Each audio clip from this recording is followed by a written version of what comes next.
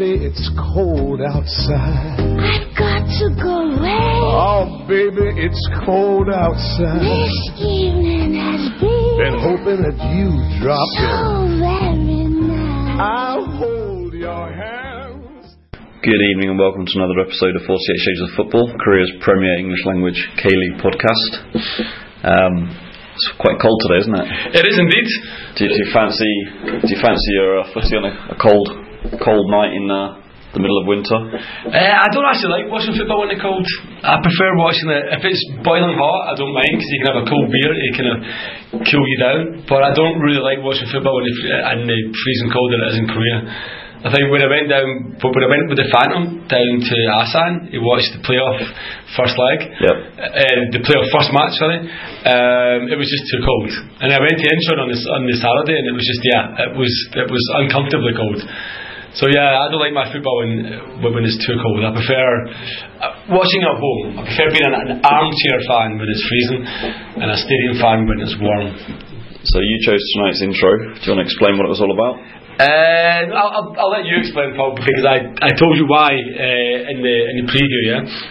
But you put it so eloquently. Well, obviously, it was Tom Jones and Ceres Matthews' "Baby It's Cold Outside," which I know we've used before. I think we actually used it this time last winter. But it should be said that it is actually Baltic outside. I woke up at like 4 o'clock in the morning, it was -5 or something, so I think it's a good time to use something a second time. Paul, what's your preference then? I mean, for example, myself, personally, I prefer cold weather because I can put a jumper on, and I hate the blistering heat in Korea. But for watching in summer, for watching football, I prefer hot weather. But what about you? Well, I don't particularly like to be out in a cold breeze. Feel the breeze blowing down my neck, etc., etc. So I'd much rather be in the warm weather. Okay. And thinking about SC Seoul, how do Seoul perform when it comes to the winter months? Do you think Seoul are more of a summer team or more of a winter team? Because I have a theory about Seongnam about this. Okay, so Seoul, well, I don't know if it's weather related, but Seoul are quite renowned to be quite slow starters, right?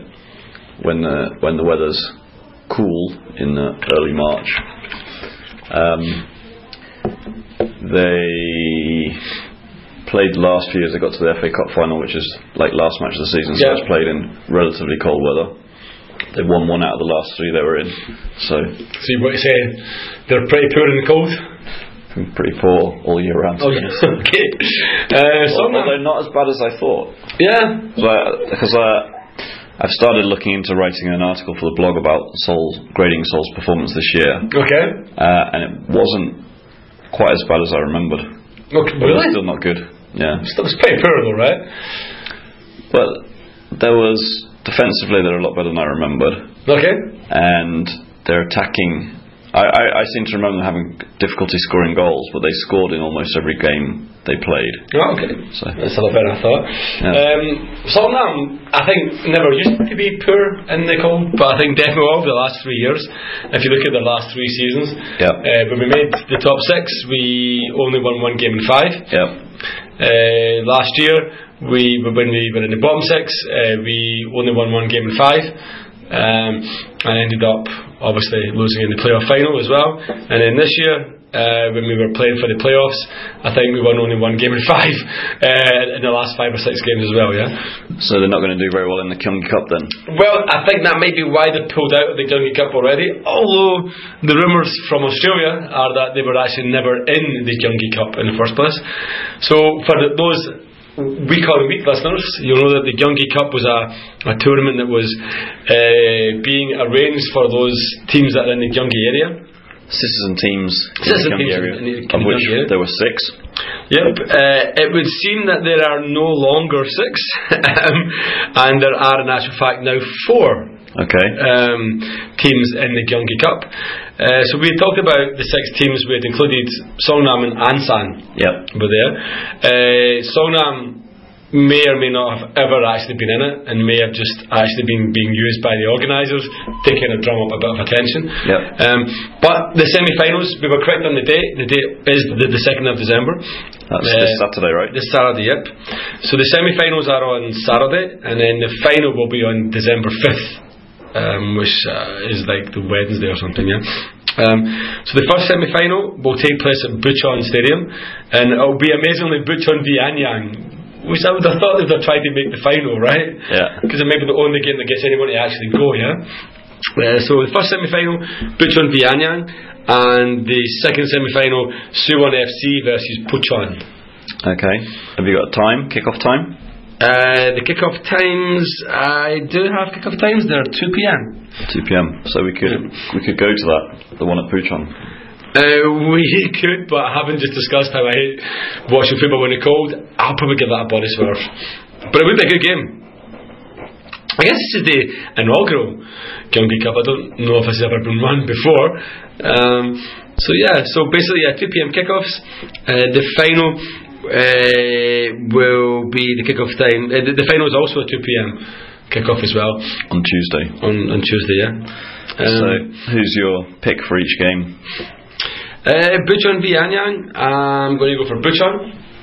Okay. I mean, if I base it on the fact that it's full, if they play full strength teams, based on the last year's challenge, then I'm going to say Bucheon will beat Anyang.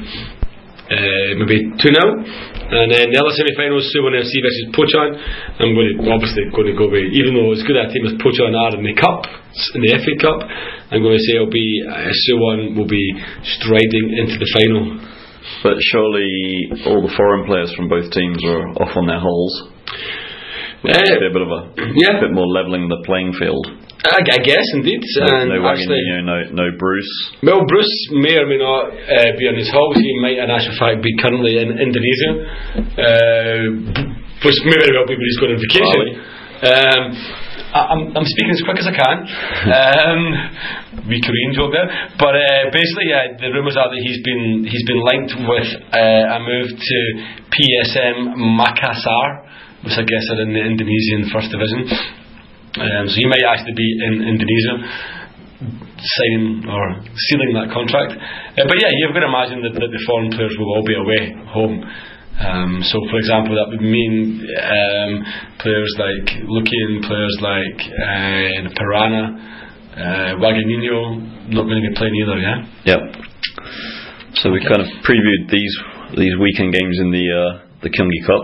There's one more game at the weekend, but before we get to preview that, we obviously need to review the first leg of the FA Cup final. So the FA Cup final happened yesterday. It happened yesterday. So the FA Cup final is usually on back-to-back Saturdays, or sorry, back-to-back weekends. Not say Saturdays. But obviously, with Busan being in the playoff final, the KFA didn't want to delay it by a full week, which would take us into like mid-December.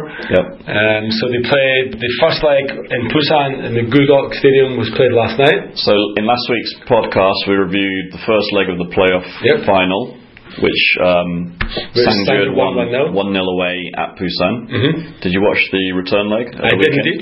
Okay, what happened? The star of the show was that fantastic player that we all love, VAR. Yeah. What a game he had. Basically, both teams had the goal chopped off. It finished 1-0 to Busan. Okay. Which then meant it went to aggregate to extra time.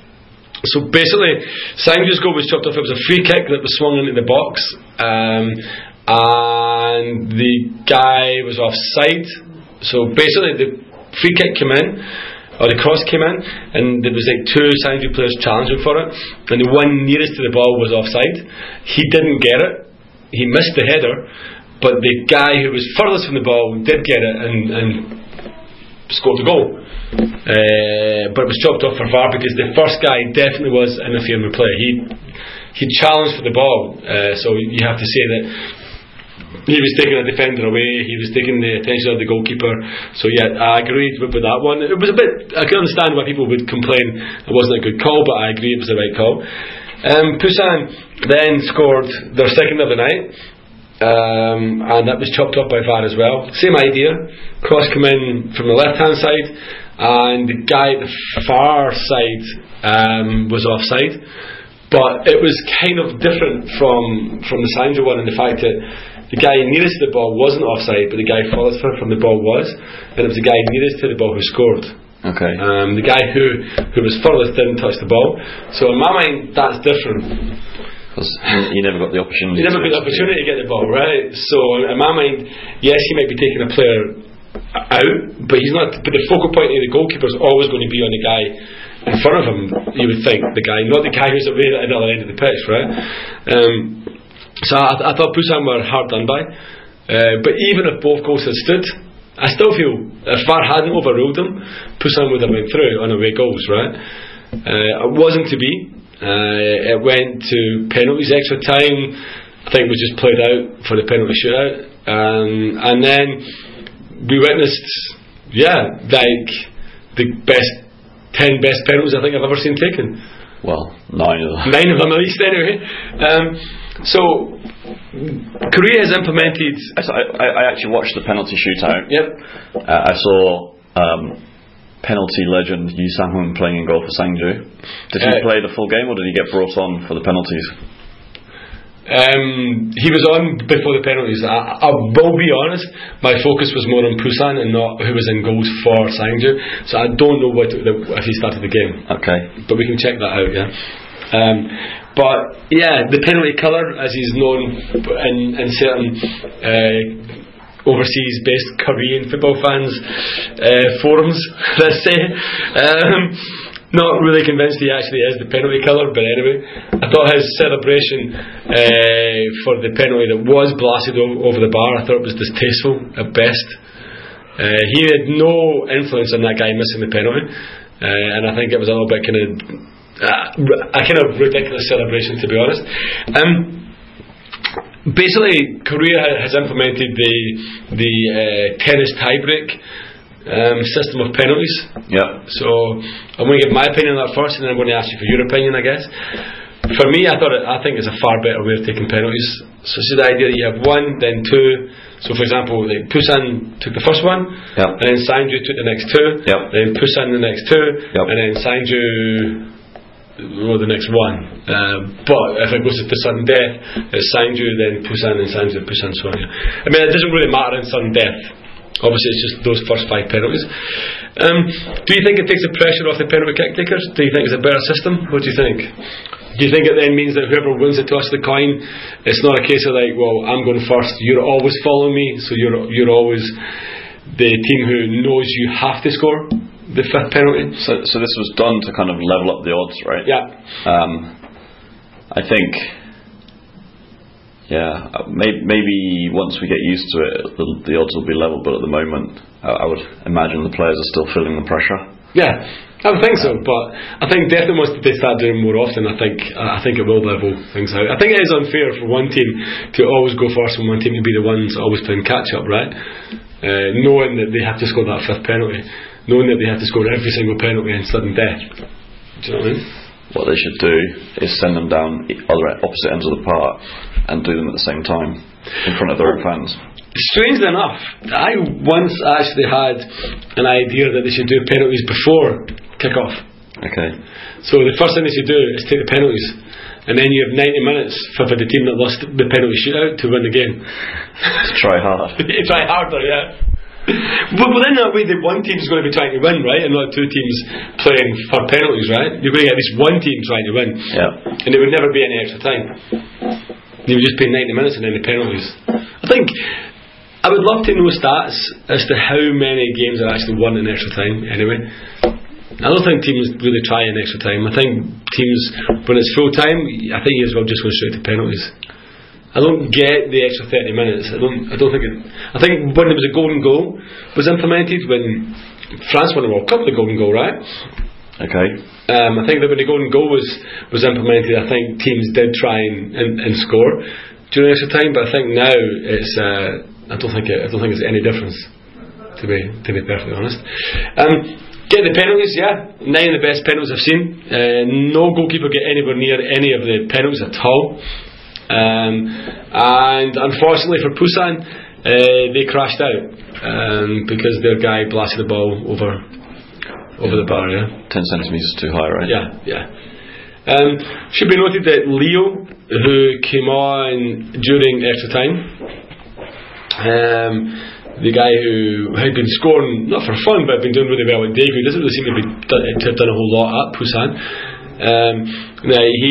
He pulled up his t-shirt and celebrated the penalty. He said he felt really bad that he couldn't or didn't have an opportunity to celebrate a goal during the 90 minutes. So when he scored his penalty, he ran away, pulled his t-shirt up and celebrated. His t-shirt had the words, "Cho Jun-ho, Jesus is watching over you now." Very emotional moment. Unfortunately, Busan were unable to secure a place in the Classic for Cho Jun-ho, and Sangju are now going to be there next year. How do you feel about that? So I think I said this at the weekend. Like if I think with my heart and I think with my head, I'll give you two different answers. My head is happy because I think this Sangju team underperformed this year based on the players that they've got. Guys like Yu and Yu Sung Yeon and Hong Cho and stuff, and I think they would be stronger next year. And when I've seen the list of players who have applied to be in the Army team, it looks pretty strong again. So I think if they had been in the challenge, they would have run away with the challenge. And I think as a Songnam fan, we'd been left fighting for a playoff again. Whereas I think this Busan team, is only strong because of Cho Jun-ho. I don't think they'll be strong next year. So my head is happy. My heart is obviously unhappy. I would like to have seen Busan win it for Cho, to be honest. Okay, just two things to wrap it up. Yu Sang-min played from the start. So you watched him for the full 120 minutes plus. Yep, and he let in 2 goals. Fantastic. I'm even happier now. And I will admit, like, it's very, very rare that you can actually detest a goalkeeper, because they don't really do anything to be detested for. But he is a detestable character. Okay. I would like to say that. Okay. I don't like the way he celebrates. I don't like his. He's made a reputation of nothing. He's made a reputation of a Pohang bottling it. I don't think he's actually a good goalkeeper, but Pohang bottling it in two penalty shootouts, and Urawa Reds also bottling it in a penalty shootout has kind of gained him this reputation, right? And the second thing, Ju Mingyu got the winning penalty. Yes, he did. Yes. So yes, he was the man who scored the winning penalty. Yeah. Yep. Right. So roll on a couple of days later, Wednesday night, Busan have to get themselves up off the ground to face Ulsan. Yep. In Busan, in front of a bumper crowd of 2,000 or so. I don't think there was even 2,000 there. I watched this game. I didn't really watch it closely, but I saw bits of it. The problem with the Gudok is that the TV camera is at the wrong angle, so that the TV camera is actually in the main stand. Okay. So it always looks like there's nobody there. So it probably was a little bit busier than it actually looked on TV. Unsurprisingly, Ulsan won the game. I think that's really all we have to comment on. 2-1, right? 2-1, yeah. I mean, they probably should have won it with a larger margin, to be honest. But I think that's been Ulsan of late, is like they've kind of failed to kill games off. But you've got to imagine 2-1 going back to Ulsan for the game at the weekend. Can't see Busan scoring 2 goals without conceding a couple as well. So I think, unfortunately, the Busan dream for me, I think, is over. I think Busan will be in. They're obviously they'll be in the challenge, and I think they'll be runners up in the cup, and Ulsan will be the team will be in ACL next year. So, I know you said you didn't watch that closely, but just based on your impression, did they look tired from playing extra time, or did they look emotionally wrecked from losing the playoff final, or did they? I think it's a combination of both. Or just Ulsan just a stronger team? A combination of all three then. So you give me three options at the end there. Ulsan are a stronger team. Okay. I don't think that's deniable. I think I was saying the Phantom last night, but when you look at the players that Ulsan can call upon, like Orsic, like Lee Jong Ho, there is a stronger team across the board. So yeah, I wasn't surprised. I think Busan threw everything at Sangju, and I think with the better team over the two games and deserved to win, to be honest. But I think it took everything out of them, and I think they rolled over a little bit easy to Busan, and I reckon they could get a scalping at the weekend. Okay, so on to your... Which, to be honest, again, if you think about head and heart ruling here, my head would want Busan to win the cup anyway, because I think Busan...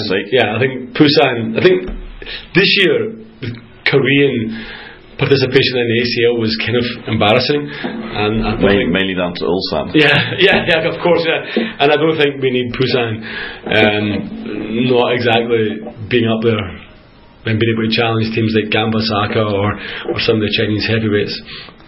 Because things continue, Korea are going to start losing on their three places in the playoff. They go down to 2-2 or 2-1 or that's the problem, right? Yeah. Okay. So, winners and losers of the week. Who's your winner? Winner's got to be the Army team. Pretty obvious. I think my winners and losers are going to be obvious. I think my winners are Sangju. I don't think they really deserve to win it, but they held their nerve in the penalty shootout, converted 5 stunning spot kicks, and for me, winner of the week. The winner of the week wasn't the neutral fan, because I don't think the games were particularly Sunday's game was actually good, and we had the thrill of the penalty shootout. But my winner of the week is Sangju. Okay. You? I guess I can't disagree with you there. It's the one match of importance that happened, and they came through. They've broken a record, right, by being the first classic team to not get relegated. Yep. Well, they're going to break a record either way, right? They'd either be the first team to be relegated 3 times, or the first classic team to win the playoff final. They did the latter, so congratulations to them. And it means that they'll be there next season, and you'll see Jim and Gyu in the classic instead of in the challenge. I don't have the kind of visceral hatred for Sangju that a lot of other people do, but I think it's just because they take players from other teams and they're not an actual team. But at the end of the day, for a player like Jim and Gyu, you want to see him play against the best and not play in the challenge. Yep. Okay, loser of the week. Loser of the week. That's a good one. I don't want to go with Busan because I think it's too easy. So loser of the week is going to be the man with the emotional music that had made all the video clips of Cho Jun-ho over the course of 2017, that was ready to play them when Busan beat Sangju in the playoff and didn't get a chance. And he's my loser of the week, because he put all that time and effort into that kaleidoscope, or whatever you want to call it, of videos. And didn't get to play it. So that's my loser of the week.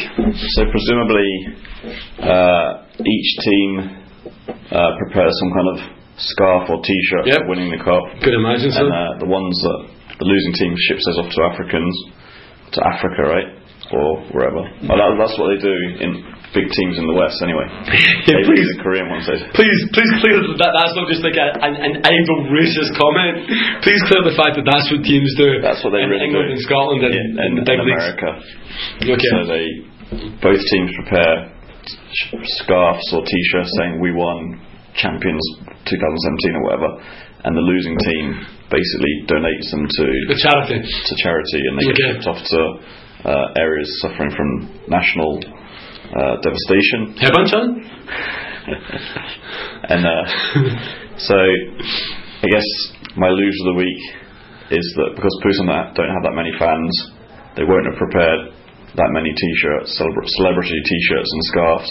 So the poor people around the world who would have received them will be receiving a lot less than they would have done That's a fair comment, and that is indeed a fair loser of the week. So sorry guys, you'll need to make do with Sheffield Wednesday tops. from our player fund. Yeah. Okay, sure. And then it's 2017 Celtic Champions League tops. Yes, well, we didn't get very far yet. I guess, I gave you my prediction. I think Ulsan will scalp Busan at the weekend, maybe 2-3-0, maybe more. Paul, round off the preview. Do you think? That's where the smart money is, but we've seen Busan do well against classic teams all through the year. So maybe if they can pull themselves up off the floor, make a good game of it, and Ulsan have bottled quite a few games as well. So. Yeah. I mean, and they're only 2-1 down, right? So it's still all to play for. I mean, the potential is there, but I just can't see them scoring 2 goals. But you never know. Like they might do. Their goal came quite late, right? Yeah. So at least they got that.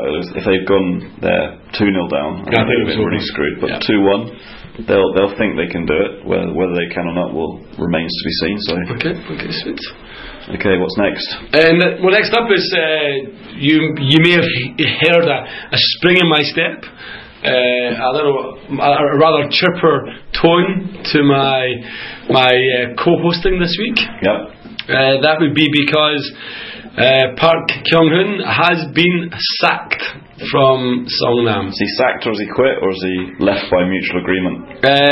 Well, depends on whose Twitter feed you read. There's nothing official from the club in terms of saying the words. I think the official report says mutual consent, but I have on good authority that he was fired. Okay. So he's gone. Who's favourite to take over? Well, right now there's been no names. Big Sam's just gone to Everton. Yes, and Pardew's gone to West Brom. So that's 2 of the favourites out the running. So one I've watched in both those ones. As I said, there's nothing I've heard of yet.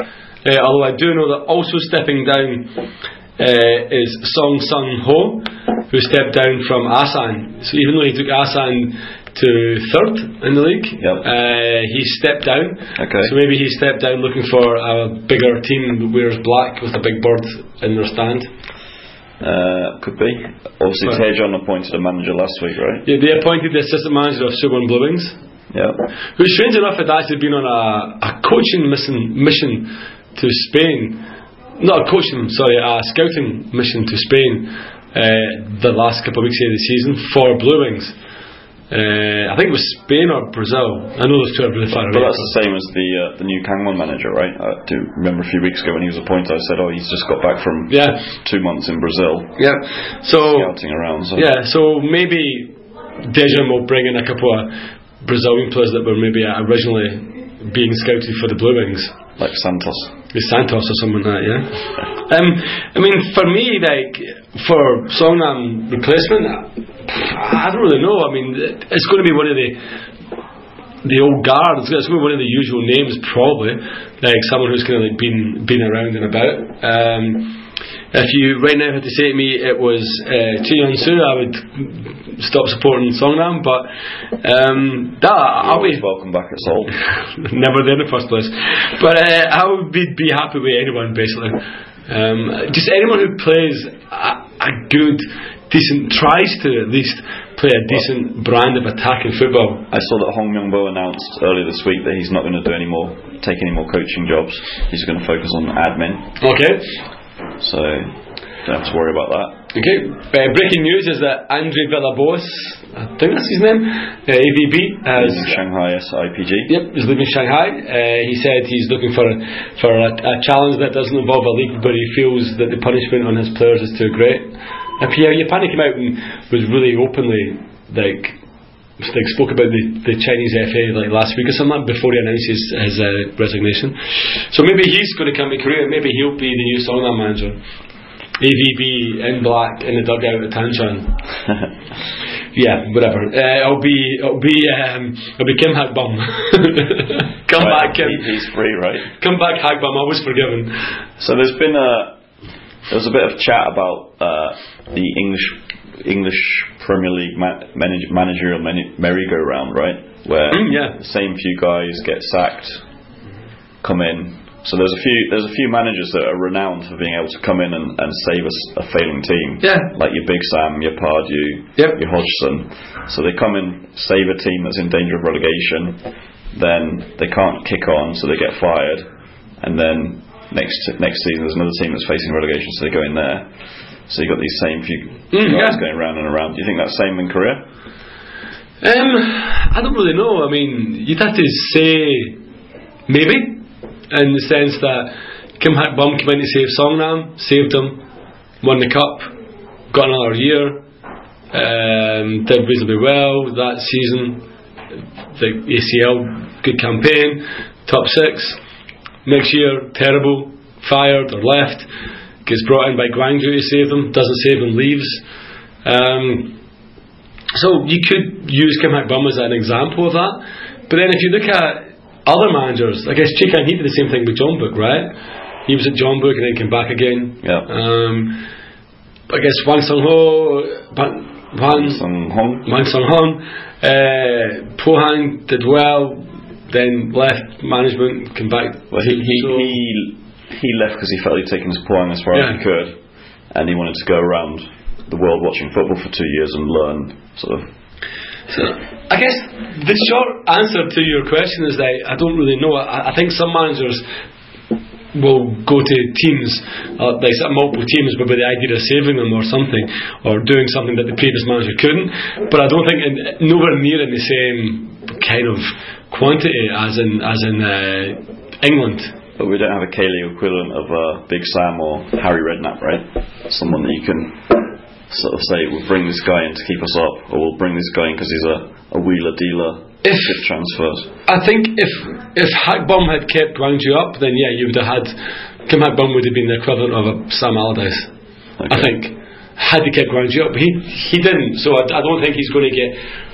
What I mean by that is I don't think he's going to get pulled in next year to save Incheon if Incheon are in relegation, or pulled in to save Daegu or whatever. So I don't think he's going to have that reputation, but I think he's the closest that you could have, having been brought in to save Songnam and then brought in to save Gwangju. Okay.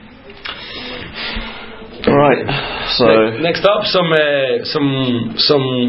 transfer news, some transfer rumours, not any transfer news. Okay. But a few transfer stories going around. I guess the two big ones. Unilok to Suwon. 3 big ones. Unilok to Suwon was, I think, is just a little bit of trolling, a little bit of like mischief making. Okay. Not even Hwang is that stupid. Not even Hwang is that daft that he would sell Unilok to Suwon. Not even Hwang would do that. So, just while we're talking about it, Scotty Bluewings asked on Twitter if that actually happened, do you think that Seoul fans would throw beer at Unilok when he came back, or beer or water cans, beer cans or water bottles at Unilok when he came back? I think. I can't answer that question, but I think maybe if he acted the same way as Sang-ho did. Sang-ho, yeah. Maybe if he acted the same way, then maybe if he walked up to him in the same way, I don't know. But I would probably say no. Just because the fans are further away from, but at Sang, like at Sangam, they're further away, right? But I don't know. I think if he betrayed So and went, I would depend on how he left. If Hwang sold him in order to raise money to bring in, bring Lee Chung-yong back, for example, or Ki Sung-yong, then obviously not.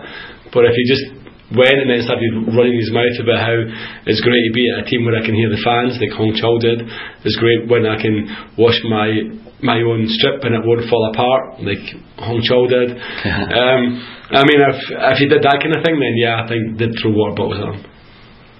Okay. So that's the one that I think is mischief making. I don't think it's actually true. Okay. So the two big ones I was talking about is Park Joo-ho of Borussia Dortmund, fullback of Borussia Dortmund, being linked with Suwon Bluewings. Yep. People were thinking that could be why Santos wasn't renewed, because he was obviously on a fair bit of money. Maybe they could use that money to tempt Park to Korea. Because they're losing Kim Min-woo to Sangju. Yeah.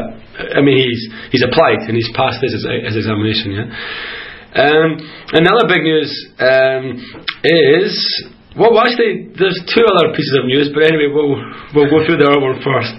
The other big news is the fact that Thiago is on the verge of signing for John Book. Yep.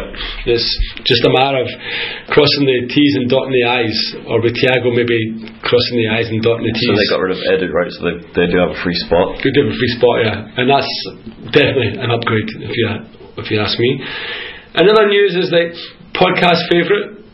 The moustache boy, Kang Soo-il, who is now 30, has moved from the J2 to Ratchaburi FC in Thailand.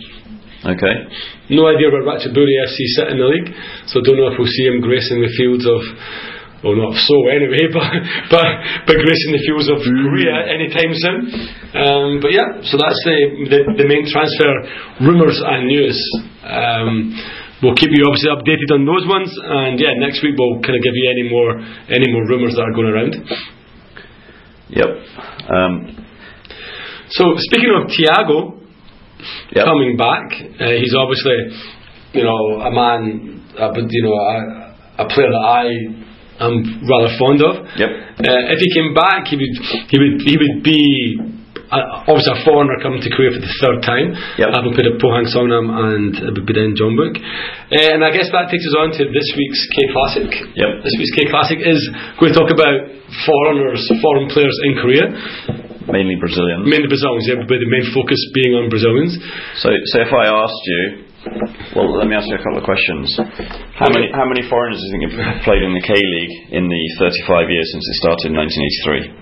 So it's 1983. How many foreigners? I'm going to say 500. 500. Easy round number in the middle. Okay. And how many of those do you think would be Brazilian? I'm going to say that I'm going to say probably. In my experience in the K-League, I'm going to say 75% of them are Brazilian. 75% are Brazilian. Interesting. Yeah, that's what I'm going to say. So about 500 foreigners and 75% of them being Brazilian. Am I close, Paul? Because I know that you did a Spencer from Criminal Minds. Not you get knocked up in prison for murdering someone. That's not what I meant. But you were the cryptographer or whatever it is. When we did all the research. Yeah. So this is based on assuming that what's on Wikipedia is true. I see. Which is mainly I did find a couple of sort of things that didn't quite tie in. But if this was a university entrance exam paper, you would be instantly failed. According to Wikipedia, so this is records on Wikipedia from 1983 to 2017 for K-League Classic and K-League Challenge. Okay. There have been 768 different foreigners that have played in the league. Oh, well, I wasn't far away. Obviously, some of them have played for different teams. So, say Edu played for Suwon and Jeonbuk, right? Yep. Thiago, as we mentioned, has played for Pohang and Songnam. Yeah. So when you extrapolate that, you've got 937 different sort of foreign spots that have been used up. Okay. And obviously some of them played more than one season, and I did look into it, and there was something like 1,300 odd seasons of foreigners playing in the league. Okay. When it comes to Brazilians, about 50% are Brazilian. No, it's quite far off then. I thought it would be a lot higher than that. So yeah. Next biggest country, what's your guess? Next biggest country, I'm going to go for somewhere in Eastern Europe then, because you don't see very many other like southern, like kind of Southern American or that kind of area. Yeah. So I'm going to go for an Eastern European country, a good, cheap football in Eastern European country. I'm going to go for Croatia. Croatia. They're third. Third, okay. Yeah. Second, Serbia. Oh, really? Oh. And then fourth, Australia. But I guess that's kind of a recent development. That's a recent, yeah, obviously that's really recent, right? Because, I mean, almost every single team seems to have an Australian in their team, right? Right. But I mean, Serbia, only 6% of the foreigners that have played here have been Serbian, so it's way behind. Yeah. Brazilian's clearly the nationality of choice. Okay. But if you look at it from year to year, these things go through. They're kind of cyclical. So there was a period in the mid '80s when there was a lot of Poles and a lot of Hungarians, and then they got passed up in favour of Russians in the '90s, and then they got passed up in favour of increasing that number of Brazilians. Okay. Do you know who was the first who was the first foreigner and where he was from? Yep, I looked into that. So obviously the first proper K-League was in 1983. 5 teams played. Okay. One of them was the Posco Dolphins. So they were the forerunners of today's Pohang. Okay. And they signed 2 Brazilians in that year. In the first year? Yeah. So what happened was one of their suppliers of raw, obviously Posco makes steel, right? So one of their suppliers of raw materials for their steel was in Brazil, and they made a deal with their Brazilian supplier who had a team in Brazil to kind of take 2 players on loan.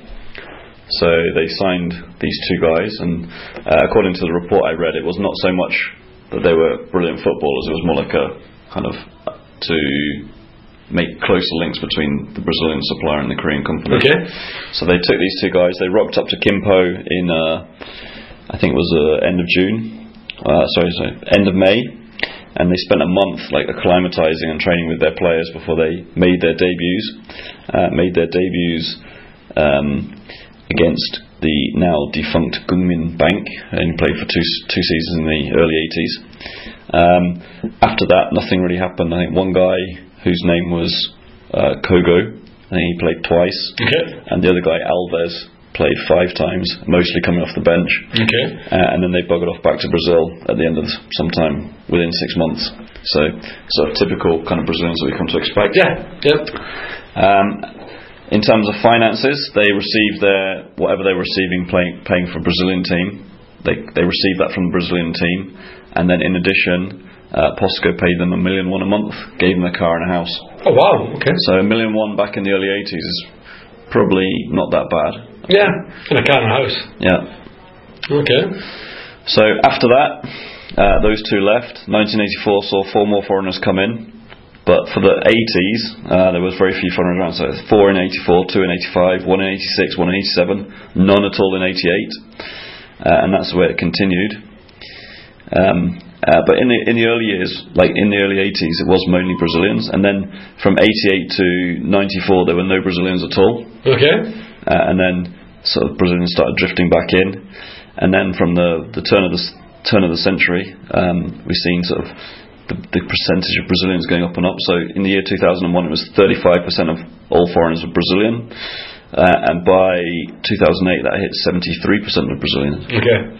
And now it's gone back down. For the last 5 years we've seen it hovering around sort of 50%. Which is again like the influx of players like, you know, the Australian players that have come in, and again we're seeing more kind of Eastern European players.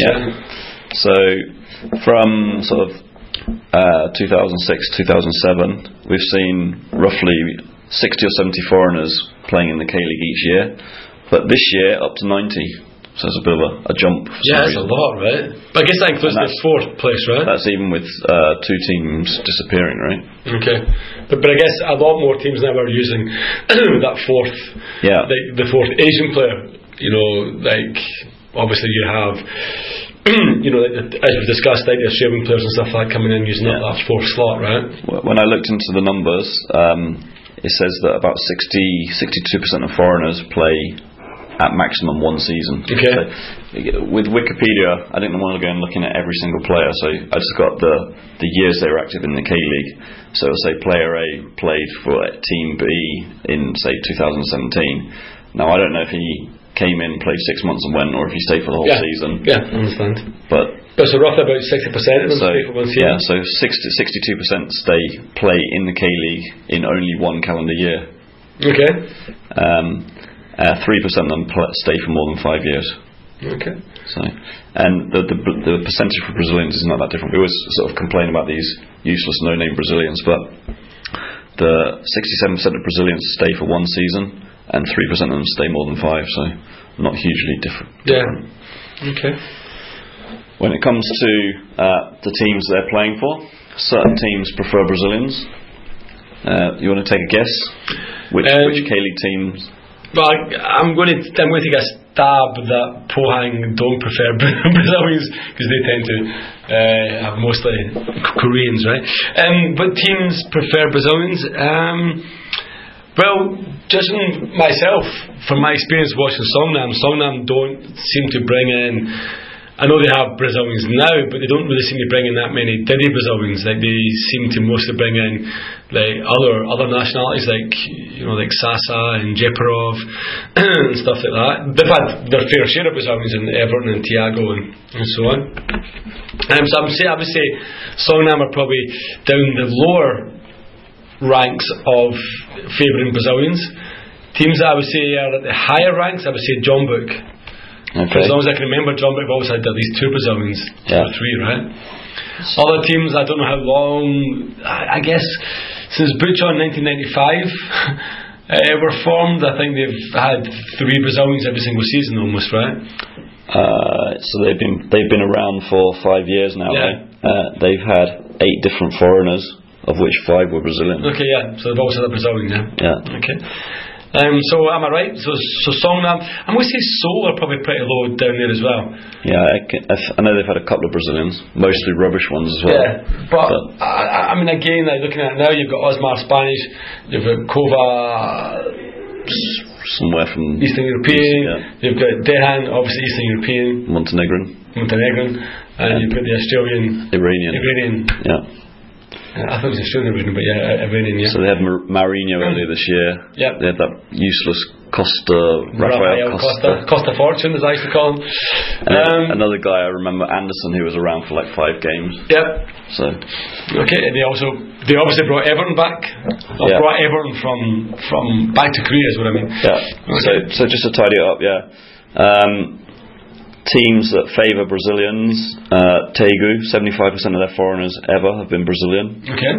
70% of Gwangju's foreigners have been Brazilian. You picked out Chonbuk, 50% of their foreigners have been Brazilian. Pohang, 55%. Seoul, 35%. Songnam, 37%. So things like that. What about the Blue Wings? 46% of their foreigners have been Brazilian. Okay, that's interesting because yeah, I mean, down the recent years, they've had Jonathan, Santos, Caio, and Igor, obviously. Who can forget Igor? The actual team that hates Brazilians the most is Incheon. 28% of their foreigners have been Brazilian. But yeah, okay, that's interesting. They had Evo was a guy I remember. Yep. The Brazilian with the blonde hair, right? I actually really liked him. Yeah. But I guess if you look at some of their other foreigners, yeah, they've had Kevin and Connor Chapman right now. And they have quite a few Eastern Europeans as well, I think. So, yeah. So most teams average 1.1 to 1.3 Brazilians per season. Okay. And most teams. So right now we're allowed 4 foreigners per team, right? Yep. So I don't know what it was like. How that rule's progressed over time, but if you look at say Songnam, they've been in existence for 29 years, right? They've had 77 foreigners over that time, which means they've had 2.7 foreigners per year. Yeah, okay. The highest, making use of their foreigner allowance, no, Chonbuk just 2.5. So highest, Taegu, Kangwon, Incheon, and Suwon. Suwon have had an average of 3 foreigners per year in their 22 years of existence. Yeah. Not Suwon FC, yeah? Yeah. Okay. Seoul, 2 foreigners. Okay. I said, and Pohang, obviously Pohang making 0 use of their foreigners under Hwang, and they're going to be down at like 0.2, right? Because they had that whole Korean only double winning team, right? Yeah, but they're still using 2.2 on average. I guess they had a lot of foreigners in the early days, pre-Hwang. Pre-Hwang, yeah. Pre-Hwang. Okay. So obviously, out of the almost 400 Brazilians that have been here, the worst ever is going to be hard to pick because we just won't have heard of him. It'll be some guy like Igor, yeah, who never played. But who is your all-time favourite Brazilian? Tough one. I'm going to most recently, obviously, there was Thiago, who was just like, for me, is probably the best foreigner I've seen play in Songnam. I think for scoring the equaliser in the last seconds of the game at Blue Wings, it's hard to not say Sever Jeparov. But we're going to be Brazilians, not just foreigners, right? And obviously Songnam fans, up until he betrayed us and signed for Seoul, used to sing the song, "If only we could all have a team full of Evertons." But I'm going to say, for me, the Brazilian, my favourite Brazilian of all time, Thiago. For one reason. Thiago was my favourite Brazilian because he took on the whole John team and scored that wonder goal when he basically took the ball from the halfway line and dribbled past like 5 players and then scored. So just for that goal alone, I'm going to put Thiago as my favourite foreigner. So for me, my favourite Brazilian. Your favourite Brazilian. For me, it's problematic, right? Because if you look at Seoul's relatively few Brazilians, then it obviously would be Adi, I guess. Played for 6 or 7 years, very solid at the back. Outside chance you pick Adriano because he scored a lot of goals, although I'm not sure he's the best team player. But then if I think over the league as a whole, Leonardo at Chumbuk, it's hard not to. Difficult to ignore him. Eninho back in the day. Edu was a good player. He's still been banging in a few goals this year with all the excess weight he's carrying, but back in the day he was quite good. He was the one guy that went to the Kleague and left and went to Europe, right? Went and played in Germany. So if I have to pick one and say Leonardo, I would probably say I would say Leonardo for giving us that penalty between him and Kyle. When they touched the ball and Leonardo, that the penalty that Arsenal couldn't do or something, right? So Thiago, Leonardo, definitely up there. For me, one of my favourite Brazilians. Also has to be said, can't talk about a Brazilian and not give a mention to Andre Moritz. In Korea for a week, headbutts a referee or a player, sorry. But he wasn't here as a Brazilian. He wasn't here as a Brazilian. He was here as a Italian, according to Wikipedia. I thought he was Swiss, but apparently he's Italian. Okay, but he came back as a Brazilian, or he went to Thailand as a Brazilian. But he went to India, right? He went to India. Came back to Korea. Then went to Thailand, and then after a week said, "I don't like this either." And then buggered off, right? Well, we're back on Thailand. Ratchaburi, where Mr. Kang Il-soo's gone to grow his moustache in the warm weather. They finished 6th in this year's Thai League, so we won't see them next year. We won't see them now. Okay, sweet. Okay, anything happening on the forums this past week? Probably, but I didn't check, so we'll pass on that for this week. Okay, no problem at all. So, anything else that you want to cover? Anything else to go over? No, I guess we've got to start planning what we're going to do in the off season now. Okay, so filling those long and lonely gaps. Okay, so one of the things that we've got planned is our Paul's 11 versus Mark's 11. So just to briefly go over this is the idea that we must pick a player from each of the teams in the league, with the extra team choosing the manager.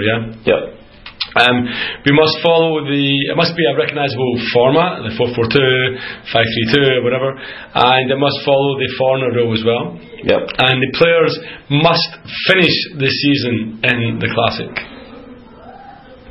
Isn't that correct? They must be in the Classic at the end of the season. So it means you can't pick someone that transferred out in June? Yes. Okay. They've got to finish the season in the Classic. And they have to finish the season for the team that you select them for. So you can't select someone for Daedron that transferred to Seoul in the summer and finish the season at Seoul. You can't do that. Not that anyone ever would. he left and came back in my defence. Okay. So I guess we'll be talking about that over the next couple of weeks. A couple of other things that we've got coming up. We've got a special guest who's going to give us a review of the season in his own inimitable style. And we'll have an exit interview with one of our dearly departed. Yep. Foreign members of the Kleague who may or may not be coming back, but almost certainly isn't. Just before we get into the outro, there's one last thing to talk about. World Cup draw happening on Friday. Yep, I don't care, Scotland aren't in it. So you can talk about that for the next couple of minutes. Who are you going to be anyone but England? Or are you going to actually pick a team to support in Scotland's absence? Since I came to Korea and Scotland haven't qualified for a World Cup, I've always chosen Korea anyway. Okay. So, who do you fancy them to get? So who do I fancy? Or I haven't actually seen how they've grouped them. I haven't seen the pots and stuff like that. But I'm going to say very much I would like to see them get Peru. Okay. Because I think that could be a good game. Yep. I would like to see them avoid. I'd like to see them avoid some of the big guns. So it would be great if they could avoid, for example, if they could avoid the Dutch, that would be really good. If they could avoid the Italians, definitely the Irish, because they're always tough. Wait a minute, that's the alternative World Cup, right? Want to see them avoid the Germans, obviously. Want to see them avoid the Brazilians and the Argentinians. But at the same time, I want them to get a good team to play against. Okay, pot 1.